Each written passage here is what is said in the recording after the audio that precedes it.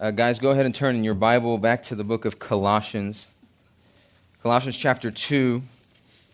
And this morning, I want us to go through Colossians 2, verses 6 through 15. Verses 6 through 15.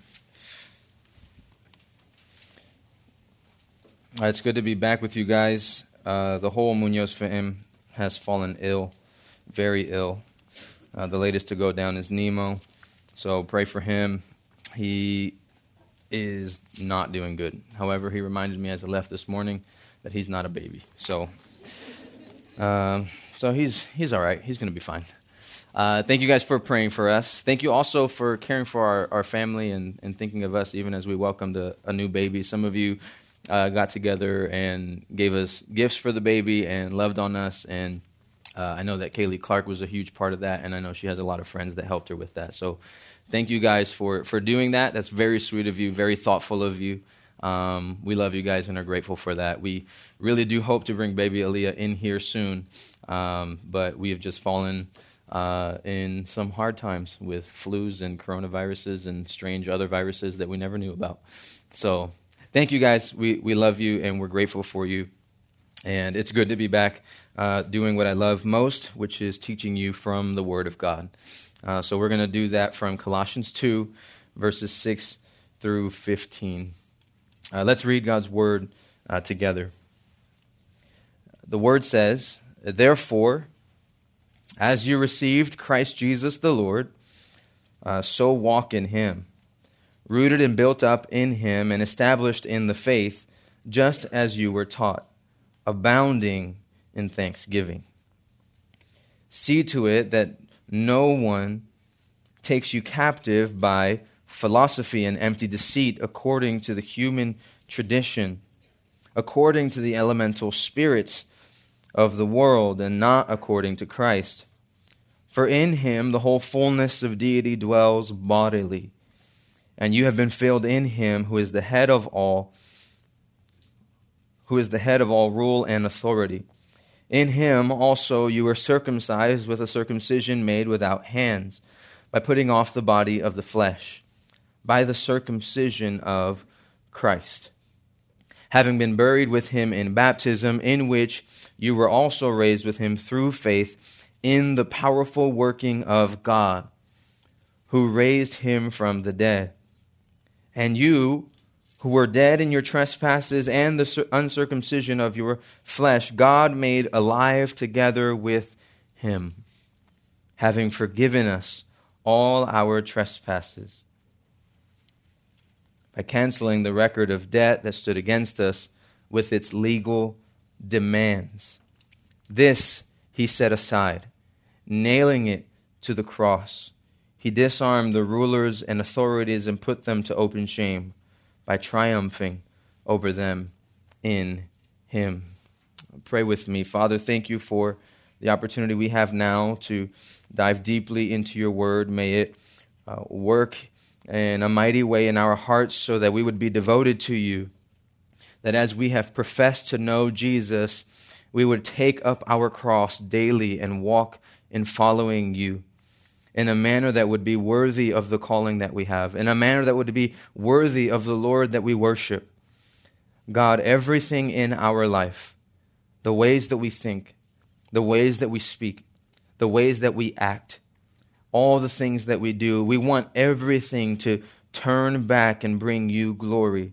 And there is a way that you have asked us to live, you desire for us to live, you've even commanded us to live, that would do just that. So help your word this morning to give us strength as we continue to follow you.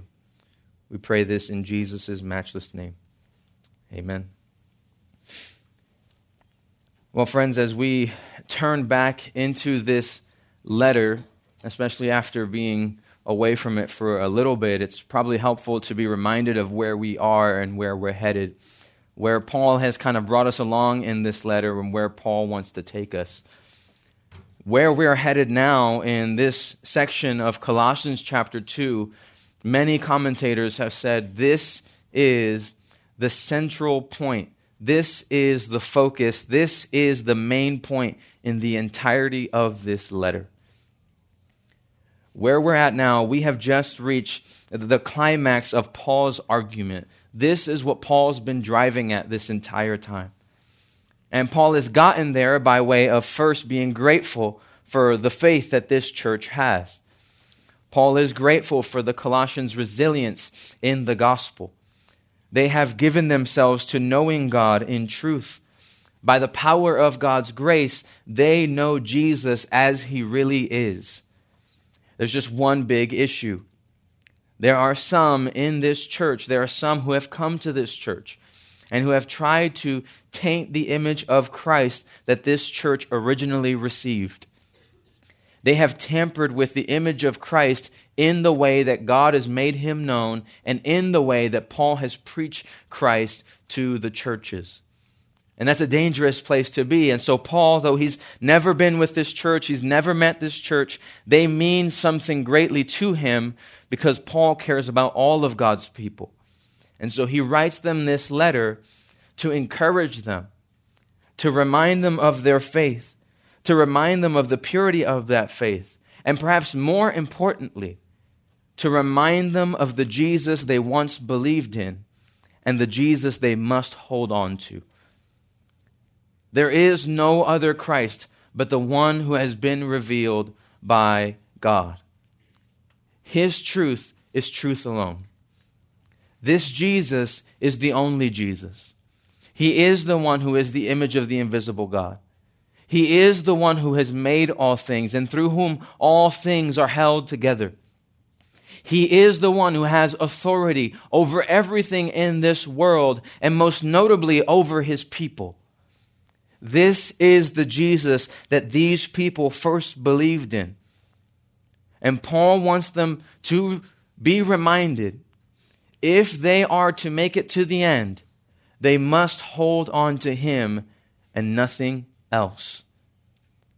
There is no Jesus plus anything kind of religion. There is no faith that operates where Jesus is pretty good, but we need something else. We need more rules and we need more regulations, or we need more wisdom and we need more knowledge. No, all of our traditions, all of our rules, all of our regulations, all of our wisdom is found in the person and work of Jesus. So when you're reminded of that, what do you do with it? That's what Paul is aiming at now. Paul wants to now take us into a bit of a so what. So if Jesus is truly sufficient for us, and if Jesus is truly the most supreme being in all the world, in all the universe, if Jesus is truly who he says he is, and if Jesus is truly who we believe him to be, so what? That's the question that we have before us today. And Paul seeks to answer this question by means of three considerations for us. Three things that we must consider so that we would hold on to Christ even as he is faithfully holding on to us. Three things that we need to consider so that as we endure in this life with many voices and many people that will step in and try to tamper with the image of Christ as you have received him through God's word, you would know how to walk with Christ in truth. Not based on opinion, not based on perspectives, not based on philosophy, not based on what people think, but based on what you know and how God has revealed himself. Three things to consider so that you can know that you're following Christ the way Christ wants you to follow him. That's what we're going to see this morning. We're going to see that by these three considerations. In verses 6 through 7, we'll see a faithful walk. A faithful walk. In verses 8 through 10, we're going to see a fair warning. A fair warning. And lastly, in verses 11 through 15, we'll see a finished work. A faithful walk, a fair warning, and a finished work. Firstly here, as Paul brings us into this so what moment, He wants us to be reminded, and he wants this church to be reminded, if Jesus is who he says he is, and this is the Jesus that I've proclaimed to the churches, and this is the Jesus that you have received, and this is the Jesus that must be defended, then the first thing that is necessary from you is a proper response. And the only proper response to a faithful Jesus is a faithful Christian, a faithful walk. Verse 6 reads as follows, therefore, as you received Christ Jesus the Lord, so walk in him. As you received Christ Jesus the Lord, so walk in him. It's really interesting here, this idea of receiving Christ Jesus the Lord. It's that you've accepted him. It's that you've believed in him, something that many of you in this room would profess to have done. There was a moment in your life where you turned to Christ and you saw him as he is, and you said, I need you, I want you, I receive you, I believe in you, I accept that your testimony is true. Well, that's great news. And we love that here at our church, and we love that here in this ministry. We love hearing that you have seen Jesus as he's revealed himself to be, the true Son of God, fully man, giving his life as a ransom for many, offering you eternal life, showing you that there's more to life than what you might even imagine or know, showing you that your ways are not his ways, and that's okay. He has a better plan for you than you might think. He has offered you something that you could not offer yourself, and you've received that. Praise God.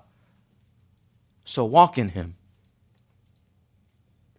If you have received that gift, if you have received this knowledge, then you must walk in it. The walking will not save you, but the walking will show that you have been saved. Walk is just another way that Paul often uses to describe the manner of life that we live. Walk is something that you do every day, isn't it? When you get up in the morning to go brush your teeth, like no one comes in the room and says like, hey, you got to walk to the bathroom. That's kind of what you need to do right now. You do it, and you do it clumsily, and you stub your toe, and you probably even forget to brush your teeth in the process. I hope not. But it's something that's so natural to you. It's become second nature. No one informs you how to do that anymore. No one tells you how to do that anymore. No one coerces you to do that anymore. You do it simply because it's your habit of life. It's a daily living. That's what he means here. Walk in him. Make it your habit to be rooted in Jesus. Make it so that it's natural for you to be found in Christ. And Paul uses this terminology over and over in Scripture. We saw it in Colossians 1:10. You can find it also in Ephesians 4:1, 1 Thessalonians 2:12. You need to walk in a manner worthy of the Lord, worthy of your calling in him. Colossians 4:5, walk in wisdom. Romans 6:4, walk in newness of life.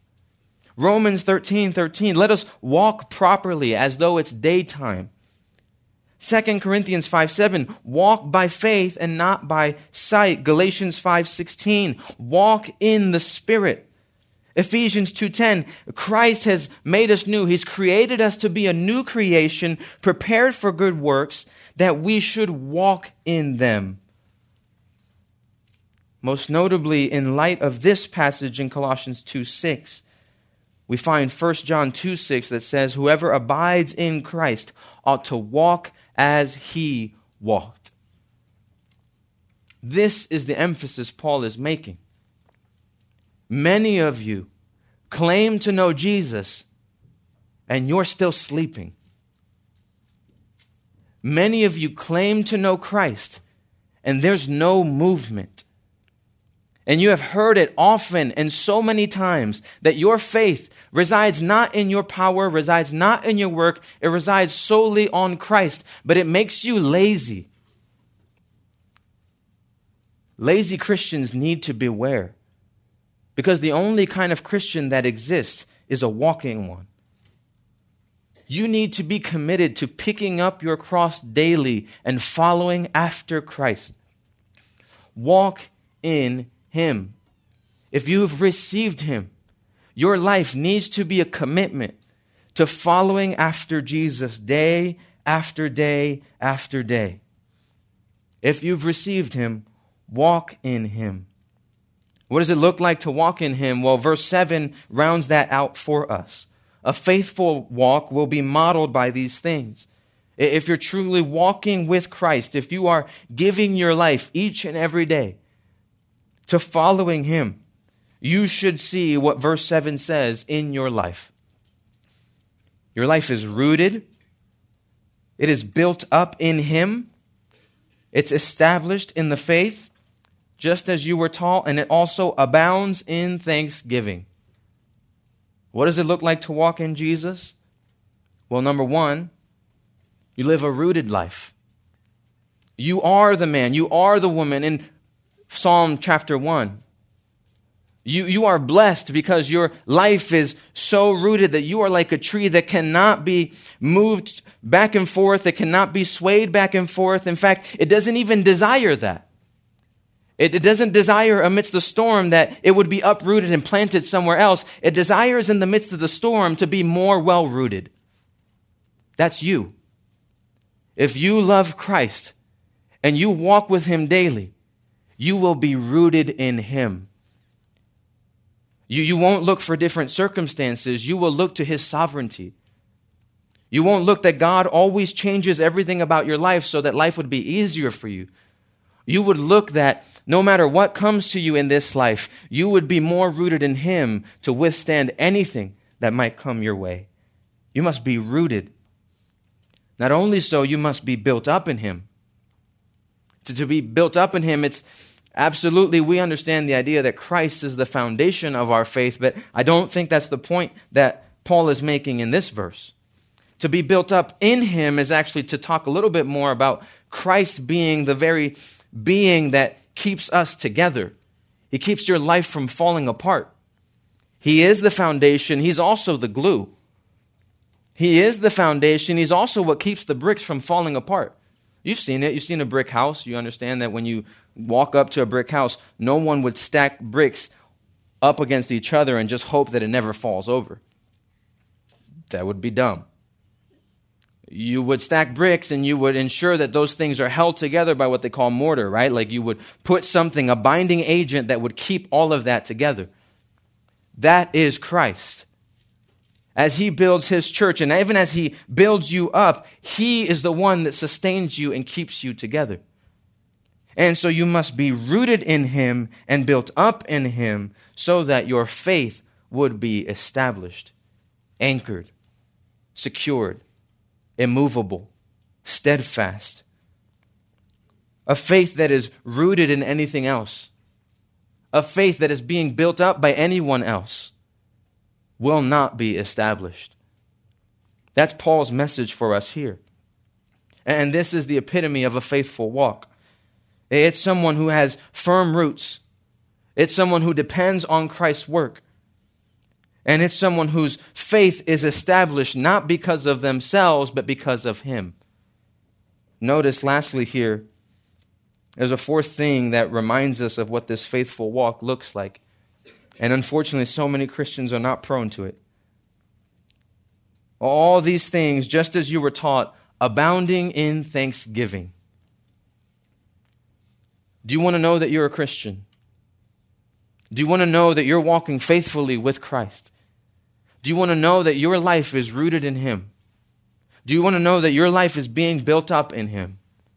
Do you want to know that your faith is firmly established? Try this. Be grateful. Give God praise for who he is and what he's done. Stop complaining. Stop pointing at everyone else as being the problem. Stop giving God every excuse for why you don't have time to give him praise right now, but you do have time to ask him for everything you want. What if you were the kind of Christian that no matter the circumstances, you look to God as worthy of praise because his praise is not bound by what's going on in your life. His praise is bound by who he is and what he's already done. Each and every morning that we wake up and have breath in our lungs is an opportunity to turn back to God in praise, recognizing we are not worthy of His grace, we are not worthy of His love, we are not worthy of His care, we are not worthy of His attention, but we have it because of Jesus. If that doesn't stir up a Christian that is grateful, nothing will. You must be grateful. A grateful life is the Christian life. If you want to walk like a Christian, you'll have to give God praise day in and day out. Because newsflash, that's not just what you're doing in this life, it's what you're going to do for eternity. And if you don't have a palate for it now, I don't know why you would think you would have it later. Each and every one of us has an opportunity today, as we have received Christ, to walk in Him, being rooted in Him, built up in Him, our faith established in Him, and what's more, living a life in the present that turns to God and gives Him praise at every moment of our life. He is worthy of it. Are you committed to that? Is that what your life looks like?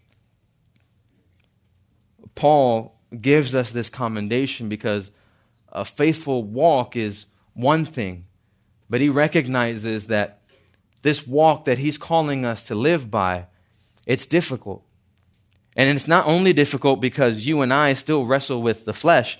It's difficult because there's so many in our lives, there's so many people in our lives, there's so many voices in our lives that would seek to tempt us and to try us to step away from that kind of walk and to enter back into the walk that we no longer need.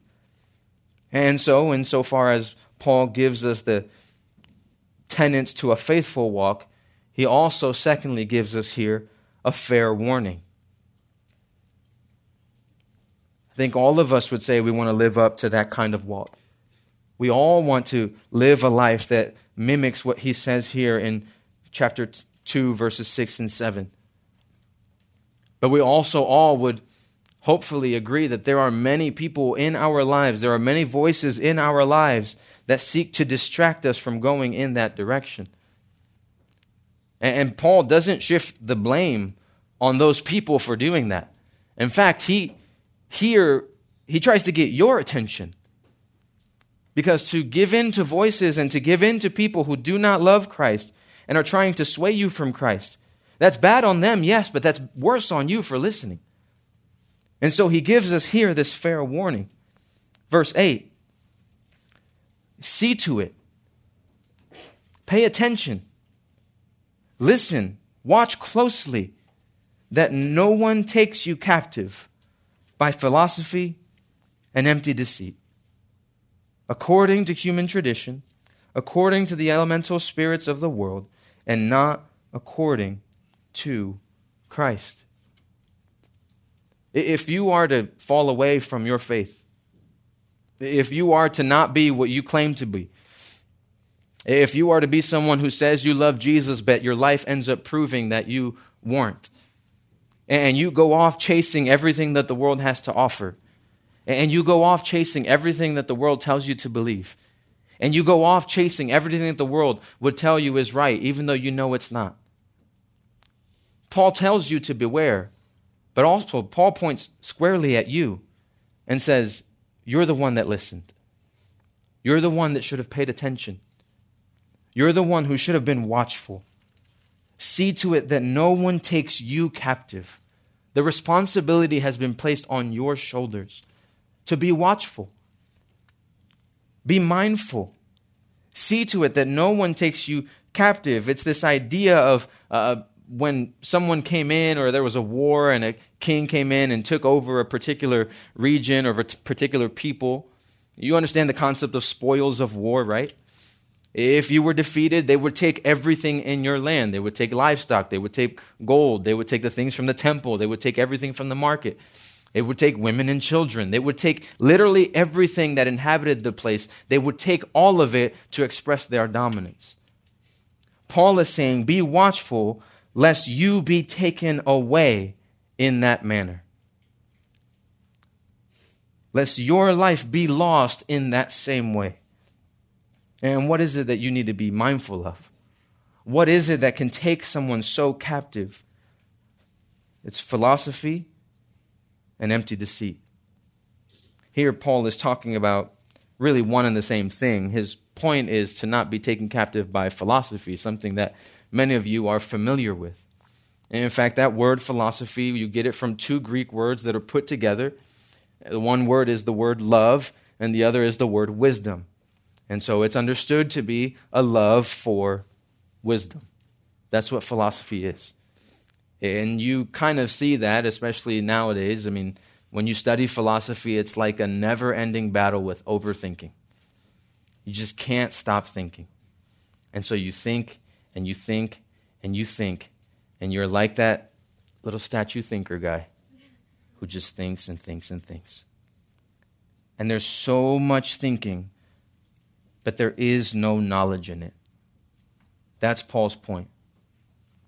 And Paul isn't talking about that knowledge that is simple to us, like, milk goes in your cereal. And Paul is talking about knowledge and wisdom that accords with your worldview, who you are as a person, who God is. There is philosophy infiltrating this church, and we're talking about Colossae, but also even our world today. There is much thought and much wisdom and much knowledge that is making its way in that is not helpful. In fact, it is empty and it is deceitful. It has no power and it has no basis to claim any knowledge. Not only that, it deceives people into thinking it's something that it's not. All this overthinking happens when you refuse and push God out of the equation. That's Paul's point. He doesn't want you to be caught captive to thinking about life, to musing about reality, to concerning yourself with things that are spiritual, while you leave God and His Son out of the picture. Is that not a picture of our world today? There are so many thoughts about who you are as a person, who you can be, what you can choose to do with your life, how it is that you ought to live, how it is that you should relate to other people, how it is that you should think about God. The fact that really, if you were to look around, it seems like there is no God. The Bible boils all this down to call it foolishness. None of it avails to anything because none of it is rooted to Christ. Wisdom is good. In fact, we could even say having a love for wisdom is good. But it's having love for the right kind of wisdom. And Paul is warning this church, you've given yourself, or if you're not careful, you will give yourself to a love for thinking, but I'm afraid that it's not going to be a love for thinking in a way that Christ has made knowledge known. You're giving yourself to thinking. You're going to give yourself to wisdom that is built up by human knowledge and not by divine reasoning. This isn't Paul's first time warning God's people of this. Paul warns the young Timothy when he writes to him, 1 Timothy 6:20. Timothy, guard the deposit entrusted to you. That's the gospel. Guard the truth of the gospel. Guard the truth of Christ. And avoid the irreverent babble and contradictions of what is falsely called knowledge. For by professing it, some have swerved from the faith. There's all kinds of knowledge out there. There's all kinds of wisdom out there. But if it isn't labeled with God's name on it, if it doesn't have the imprint of Christ on it, if it doesn't have the authority of Scripture in it, you need to be careful. You don't accept something just because someone has a degree.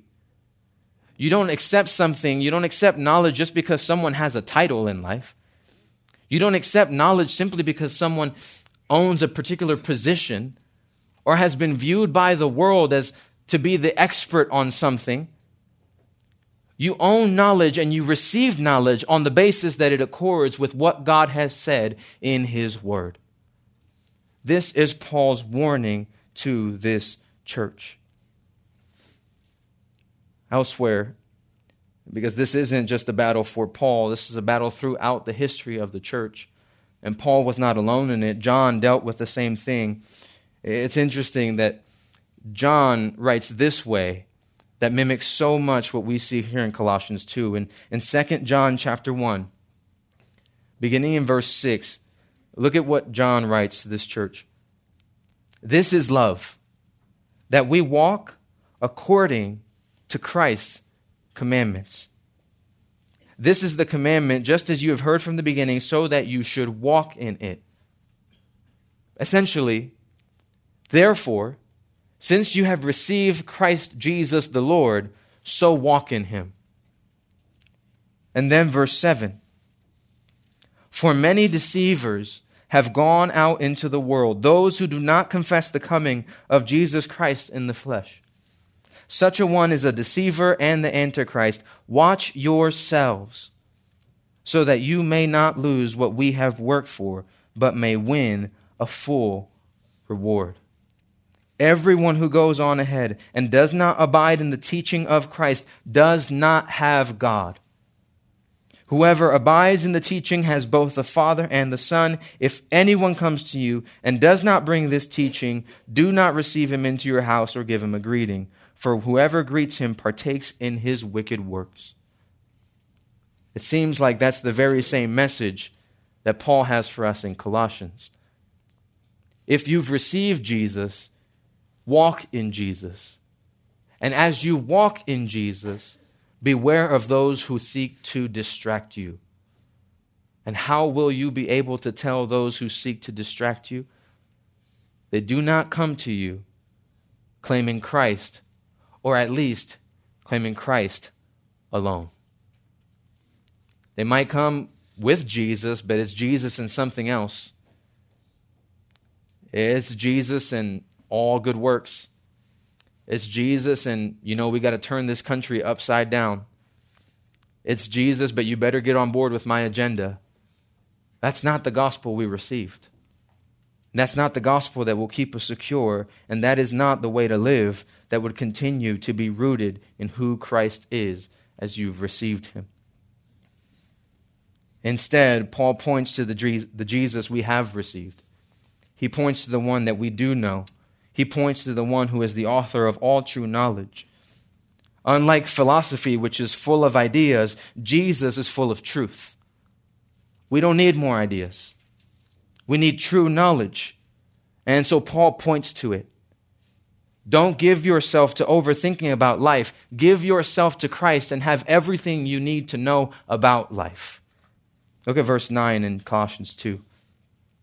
For in Him the whole fullness of deity dwells bodily, and you have been filled in Him, who is the head of all rule and authority. This is who has been afforded to you. Instead of giving yourself over to all the ideas that exist in the world, to all the ideas that come from the reasoning of men who want nothing to do with God, to all the ideas that come even from the elemental spirits of the world who are against God, give yourself to Christ. This Christ, the one in whom the fullness of deity dwelled bodily. It's not the first time we see that. Colossians 1:19, for in Him all the fullness of God was pleased to dwell. In other words, He is a man like us, but He also had the full divine nature in Him. That's who He is. Those two things are not pitted against each other. Those two things exist in reality. And nothing is more real than this, that the Word of God, who is God and was God, became flesh. This is the Jesus we know. This is the Jesus we worship. This is the Jesus we must follow. Give yourself to Him. Why? Because He's the head of all rule and authority. In some way, what Paul is aiming at here is not, in these verses, your personal relationship with Jesus. He's aiming at reminding you who He is, lest you think to fall away. Jesus is Lord, is Paul's point. And that has no regard for what you think of him. Do you get that? Do you understand that Jesus is Lord regardless of how you feel about him? Do you understand that Jesus is Lord no matter whether you believe in him or not? That's Paul's point. It mimics Philippians chapter 2. One day every knee will bow and every tongue will confess that Jesus is Lord, believer and non-believer. That's who he is. If you've seen it, there's something your life must do to respond in worship. It's to walk in him, and it's to beware of those who would keep you from walking in him. Give yourself to him as he is. God-man, the mediator between God and us, and the one who is head of all rule and authority. He is Lord. Give your life to him. How do we know that? And how do we understand that this Jesus is worthy of us following him? As we seek to live in a faithful walk, and as we seek to heed this fair warning, what would prompt us to do that? Well, Paul understands that question in mind, and Paul's argument leads in this direction. And beginning in verse 11, what he lays out for us is Christ's finished work. The basis for all faithful living. The basis for our endurance in this life to the glory of God as we seek to walk in him, living lives rooted in him, built up in him, established in faith, living lives that are grateful for the gospel, and living lives that are desiring God's truth and not the world's truth. All of that is possible because of all of God, what God has done. A finished work. A work that is complete. A work that doesn't require anything else from you. A work that doesn't need your help. A work that isn't looking for you to come in and try to finish off what God tried to start. A work that is complete. Look with me at verse 11 to what God has done to make all of this possible for you. To make it possible for you to walk in him and for you to beware of empty and deceitful philosophy. Verse 11, in him also you were circumcised with a circumcision made without hands by putting off the body of flesh by the circumcision of Christ, having been buried with him in baptism, in which you were also raised with him through faith in the powerful working of God who raised him from the dead. Let's stop there. Beginning here, what makes Christ so worthy of being followed? What makes him Lord? How has he possessed this? This God made man, how is it that he is so worthy? Well, he's done something in your life that you could never do for yourself. And he's done something in your life that religion could never gain for you. Religion could never earn you. We saw it amongst the people of Israel. The circumcision, it was a sign that they had. It's a sign that Paul points to now. And it was a sign meant to denote that these people belong to God. These were his covenant-keeping people. These people had God's promises. These people had God's attention.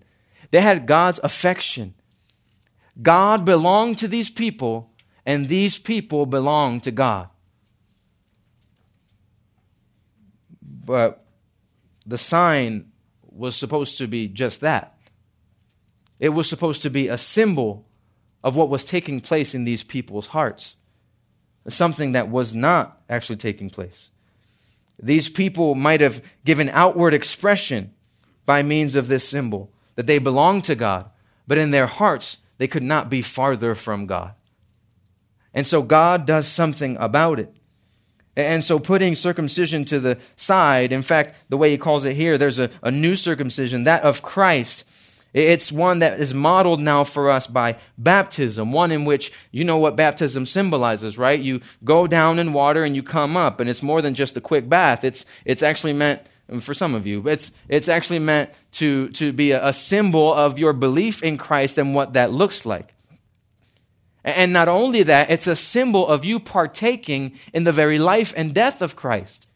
You go down in the water to mimic the death and burial of Jesus, and you come back up to symbolize life eternal. This is what's been afforded to you in Jesus. This is what makes him worthy. When your death and your whole life, when your entire life striving after God, trying to keep up with him, trying to please him, trying to do enough so that God would turn to you and say, you know what, you're forgiven, when none of that would avail you. When your dying meant simply receiving then the eternal wrath and punishment of God. When all of that was true, Christ came and offered you himself.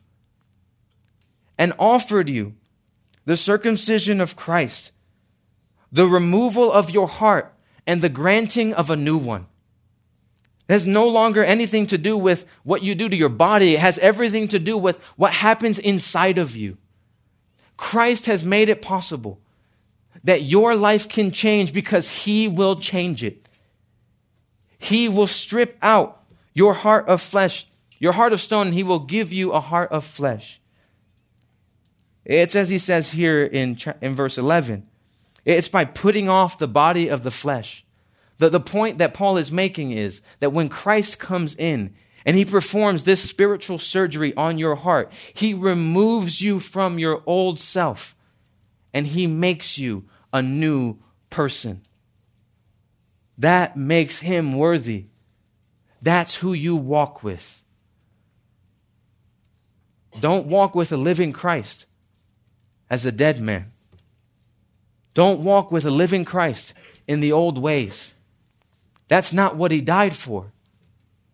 He died to separate you from all of those things that kept you from God, from all of those things that offended God, from not just from those things, but even from your desire for them, even from your affection for them, even from your will to disobey God. He has freed you from all that so that you would walk with him in newness of life. This is as Galatians 6:15 puts it. Now, neither circumcision counts for anything nor uncircumcision. The point is, the whole thing that Israel did to the body, that never had power. What has power is being made, Galatians 6:15, into a new creation. Some of you, the struggle is so hard between you and God, it's because you're not new yet. You wouldn't pour new wine into old wineskin. That's what Jesus said. The point is this: we can't expect new life from something that's old and dead. When you see roadkill on the road, you know that thing's staying there, right? Nobody's expecting that thing to come up, unless it's a possum. Maybe it'll pop up. But that's because it's not dead. If you see it on the road like that, you wouldn't expect it to get up and start crawling. And such is the state of some of your hearts. It will not move for Christ. It will not live for Christ. It will not desire Christ. It will not love Christ because it isn't new. Stop striving. Stop trying to earn your way in.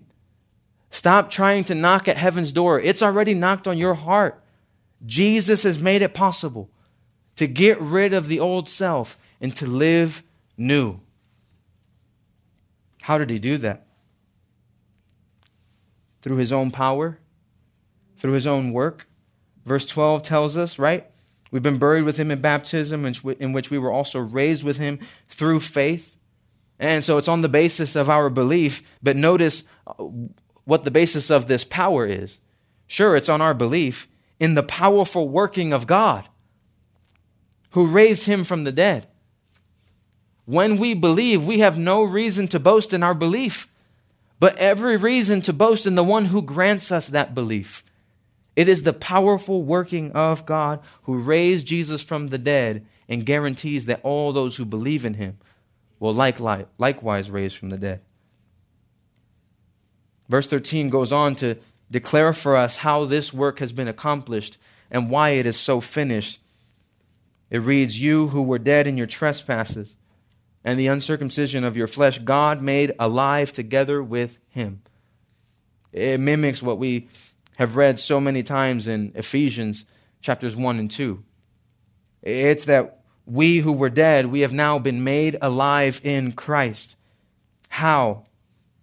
By having forgiveness for all our trespasses.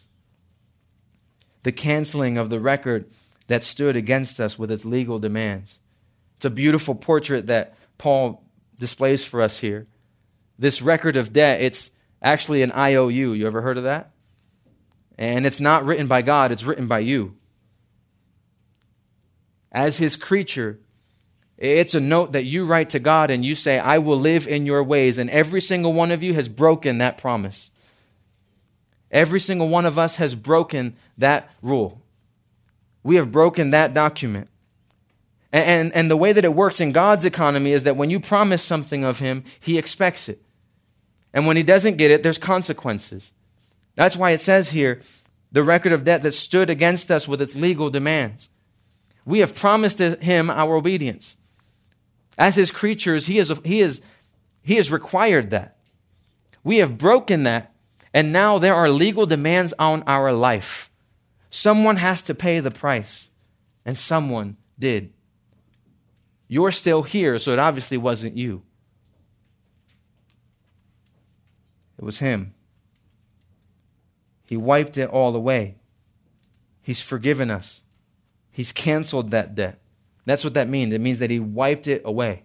You ever use a magic eraser? One of those like white little sponge looking things? They're awesome. Ezra and Nehemiah write on the walls every day. But you know what? Praise God for the magic eraser. Because you would never know it. But it's because we wipe it out. That's what this looks like. And not only so, but look at the beautiful imagery he sets up for us in the end of verse 14. How has he made us alive together with him? Well, he's forgiven us. He's canceled our record of debt. What we owed him and could not pay back, someone had to pay. Where was it paid? He set it aside by nailing it to the cross. Christ paid. And he paid it in full. It was a common practice, and if you were to go back to the crucifixion story, you would see it. Right above Jesus' cross, they nailed a certain inscription, didn't they? This is the King of the Jews. In other words, that was his crime. His crime was that he was the ruler of a people and they didn't believe him. What a beautiful imagery Paul paints for us. Those who have believed in Jesus, right next to King of the Jews, has all of your sins written on there too. Everything you've ever done to offend God, everything you've ever done to disobey him, everything you've ever done to show a lack of love for him, that is all nailed on Jesus' cross. And his blood, his death is sufficient to pay for all of them. While he had no sin, he took all of your sins to make you right with God. That's why verse 15 is so powerful. That's why verse 15 makes so much sense. On that cross, as weak as Jesus might have looked, on that cross, as frail as he might have been, he disarmed the rulers and authorities and put them to open shame by triumphing over them in him. Jesus was never more victorious than on that cross, because there your sins were paid for, and there new life was made possible. You want to walk in him. You want to live for him. You want to think like him. You want to be able to discern the things in this world that are built up on lies and have no regard for his truth. You want to be able to live in that way. Give yourself to Jesus who gave himself to you. It's because he is who he is that now he has all authority and no one can contest that. And it's because of that that Paul closes with this portrait of his triumph. It's supposed to mimic the imagery of a Roman emperor after taking over and conquesting a group of people. Oftentimes what he would do is he would take all of his winnings, all of his spoils, and he would parade them through the streets. Jesus has done that because he's won. He can't lose. He hasn't lost. The victory is his. And therefore, in your life, the victory is yours as well. You can walk in him. You can discern truth from lies. And you can give all praise and glory back to him because it's done and he's won. Father, we thank you for your word. We thank you for your truth. Thank you for the opportunity we've had to spend time together beholding you as you are. Help us to live before you in a way that would honor your glory, that would honor your Son.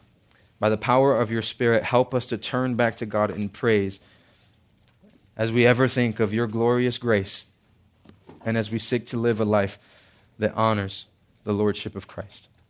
We pray this in his name. Amen.